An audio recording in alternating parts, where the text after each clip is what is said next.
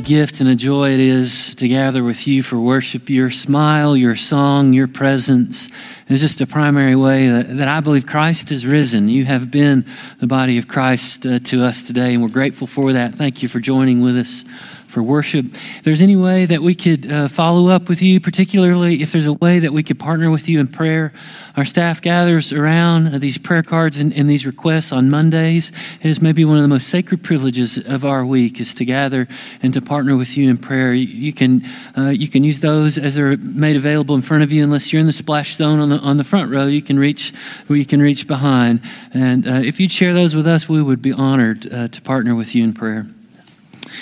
Our Pastor Cheryl has shared some things many times, not every week, but many times, and it sort of has become for me a default sort of call to worship. And maybe you've heard her say this many times, not every week, but more than once. Pastor Cheryl has sort of stood right here at the beginning of a sacred time of worship, and she says, y'all, this is my favorite worship service of the whole year. And it's Christmas Eve, and it's Maundy Thursday, and it's Ash Wednesday, and it's Easter, and it's hanging of the grain, and time and again. And this has just sort of been a phrase that has kind of just gotten into my soul a little bit. And I'm just so thrilled when she sort of inaugurates our worship service that way. This is my favorite worship service of the year, which sort of also has sort of begged the question within me. What is my favorite worship service of the year? I must not be a very good pastor if I don't even know the answer to that question. I had a moment, an epiphany, an experience that I will say was an encounter with the Holy Spirit of God last Saturday. This is the day our Christian tradition celebrates as Holy Saturday or Silent Saturday, setting between the pain and agony of Good Friday and the joy in the magnitude of the Feast of the Resurrection on Easter. I don't even know that Allison was doing this, but I had seen this article come across on Baptist News Global, and I wanted to read it. And so in our home, if you need a few minutes to read something, what you do is you go to the bathroom. I was reading this article about an individual who has pastored churches all over the country, and it captivated me. And just to let you know a little bit about maybe what it is we do here, just a little bit. And this is not a complaint, but there is an entertainment issue in the church at large, and there is a demand during these sacred and holy times of year, Christmas and Easter especially, and there is this aspect of Easter, knowing that we will be entertaining some people, and we will be, of course, it is so special to see some of our friends last week, particularly, those who are homebound and they have family in town, or friends who bring them to worship on Easter Sunday. It's just absolutely incredible. And also there's a good number of folks who are like a good number of people in my family who come to Easter Sunday, and then 366 days from Easter Sunday, they'll come back. It's a leap year, don't you know? And there are at times in this profession where I maybe have a little bit of jealousy, maybe a little bit of envy, maybe even a little bit of crankiness. Why, which is sort of got me thinking about. I was studying in Bible college at Ouachita and in the Christian ministry department. And so one of the things that often happens is the Sunday after Easter, these little churches from around central and southern Arkansas reach out to the college and say, hey, do you have any ministry students who can come preach the Sunday after Easter? And so, and to give respite to these sort of small town churches, we were invited to come preach the Sunday after Easter. Many of those churches no longer exist, by the way, which does say something about my preaching. Very interesting dynamic in the church at large. Around 80% of churches in the United States, 80%, nearly an overwhelming majority, have less than 100 people on a Sunday morning. And actually, a place of tremendous innovation, a place of tremendous even ecumenical thinking, multicultural sort of reconciliation is happening in small town churches. People are coming together, whereas formerly resources allowed for small town churches to be as segregated as all the churches are in the world. Actually, in small towns across America right now, because of, this is a metaphor for small town America, certainly, but we're seeing tremendous innovation happening in small town churches around the country. It's a fabulous dynamic. And so for years, I was invited to small town churches to preach the Sunday after Easter. As associate pastor in Richmond for years, I was invited to preach the Sunday after Easter. And so I think I have come to the conclusion the Sunday after Easter is my favorite Sunday. And I join with Pastor Cheryl in saying this is my favorite worship service of the year. And so I'm reading this article in the bathroom with a locked door, much like the disciples who are hiding behind a locked door. And this individual who wrote this article, and I was expecting, in fact, a friend of ours wrote an article in like 2008. It got picked up by the Babylon Bee. I'm not sure if you're familiar with this publisher, but they write like satirical news. It's hysterical. Last week, the Babylon Bee reported that because of inflation, the Easter Bunny was delivering ramen noodles to children all over the world. But a friend of ours in 2008 wrote an article, a dynamic pastor wrote an article to the public saying, don't come to church on Easter Sunday. We don't want you. But this article I was reading behind a locked door in a very sacred place of our home was extending such compassion, such kindness, and such welcome, particularly to people who come to church one time a year.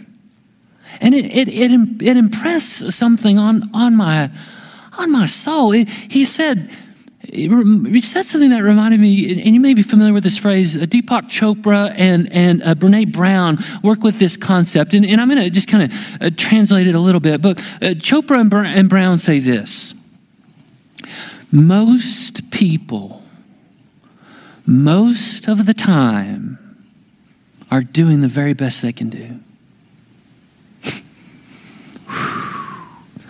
Most people, most of the time, are doing the very best they can do. And I encourage you to take that and receive that. I believe it's similar to this word that Jesus says here to those who are hiding behind the walls.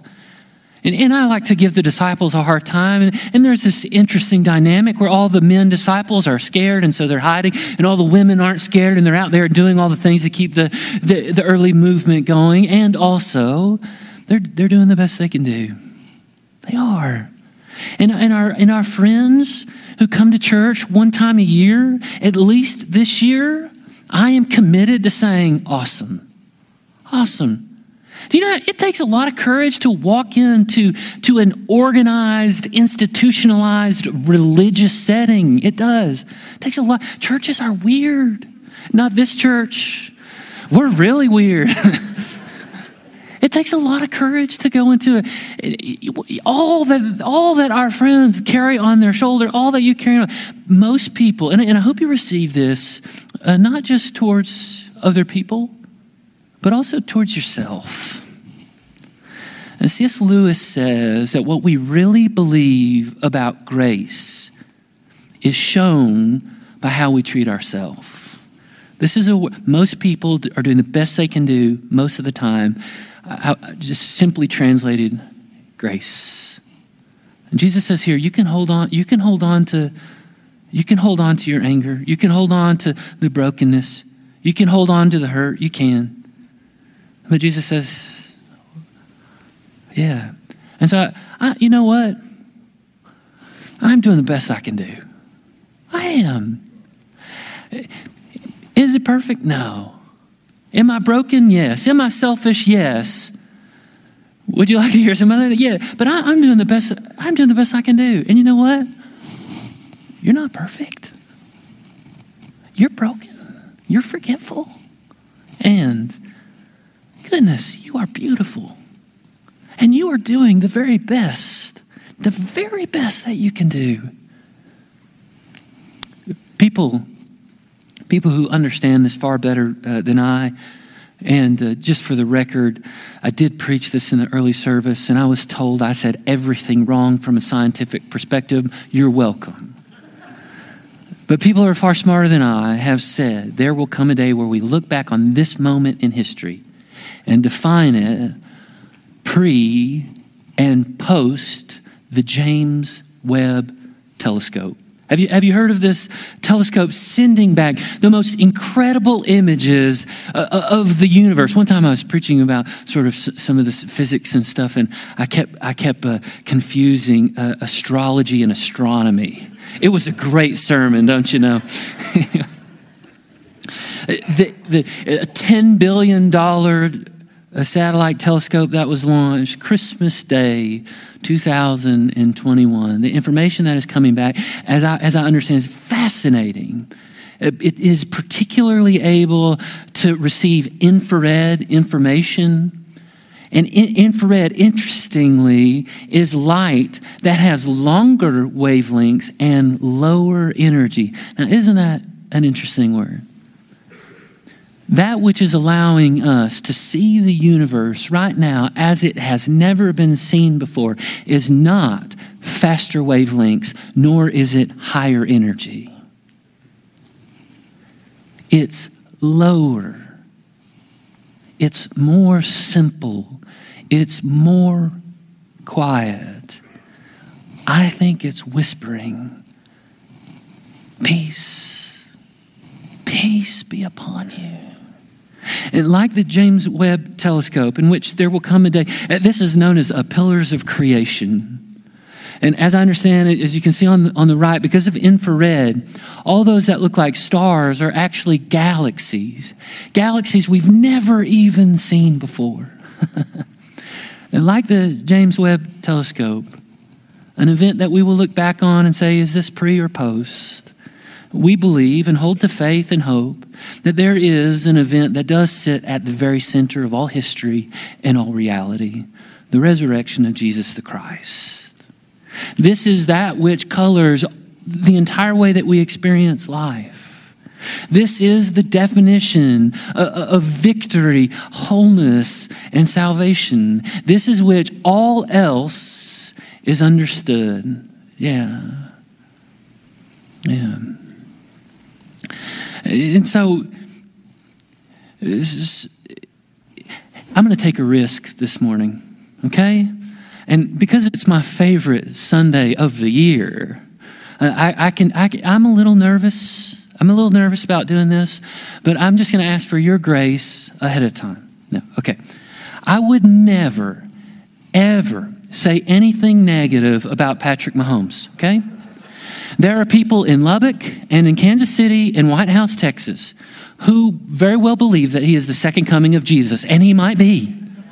And he's a wonderful athlete. I think his wife, the soccer player, might be the better athlete, but I'm biased. As I understand, he seems to be a wonderful human, and he has been so generous to our city and our community, and to that, say thanks be to God. Now, this is not a criticism of Patrick Mahomes, so before you get really upset at me, okay? But just a few months ago, Patrick Mahomes continued a tradition in this world. Now, probably, in my opinion, the greatest might not even best words, but some of the most distinguished awards in our culture would be the Nobel Peace Prize and maybe the Medal of Honor. These two acknowledgments and recognition are just tremendous. However, maybe the third greatest accomplishment that a person can do in modern history is the winning quarterback of the Super Bowl. I expected more amens when I wrote that. But anyways, And when Patrick Mahomes, maybe you've seen the commercial, but when Patrick Mahomes recently led the team to the Promised Land, he was asked a question after he won the game. And in 1987, Phil Simms was the winning quarterback of the Super Bowl. And he was asked a question, and he started a timeless tradition unlike any other, right? He was asked, what are you going to do? You've just won the Super Bowl, the third greatest accomplishment in modern history. What are you going to do next? And Phil Simms and nearly all the quarterbacks since have responded to that question with, I'm going to the most magical place on earth. And here's Patrick, who's traded in his guard and his tackle for much better teammates.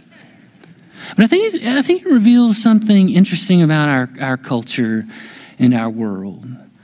And Patrick and his team, having accomplished that which is among the greatest feats in at least in sports, okay, maybe even modern culture, they've accomplished something great together. And immediately after, he's asked, what great are you going to do next? And there is this non-stop pressure and expectation in this world to do something great and then do it again and then do it again. And maybe that's it seems to be a fantastic way to run a football franchise. Wonderful. I don't think, particularly as it's revealed today in the gospel story, I don't think that sort of expectation is healthy spirituality. I don't think that sort of greatness is in the model of Christ. Christ risen from the dead, risen over, redeeming all powers, all authority, all brokenness. The very central event in all of human history, Christ risen from the dead, and comes to a group of people who are doing the very best they can do and says, peace be upon you. The simplicity of this is only matched by its profundity. Jesus says, receive. Doesn't say accomplish something great again. Just receive. All that is needed has been accomplished by the Christ, broken and risen and offering peace unlike any other. Brothers and sisters and friends, there's nothing great that needs to be done. It has been done. And the Christ does not need to follow up one great accomplishment with the next one. No, the Christ celebrates what has been accomplished and shares that with the disciples, and by extension, we believe, with the world. There's nothing to do except receive the peace beyond all human understanding. The peace of Christ be upon you. And I want to invite you now to just take a moment to just breathe just a few times and maybe just imagine that the very presence of Christ that I believe is in this room, as real as it has ever been in our world. The presence of Christ is in this very room. And would you just take a few breaths, and as you do, receive this gift of Christ given to you. Peace, peace, peace. Let's breathe together.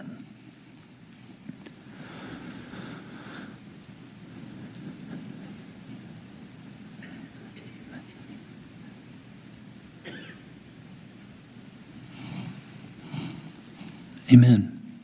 I invite you to stand as we continue to worship.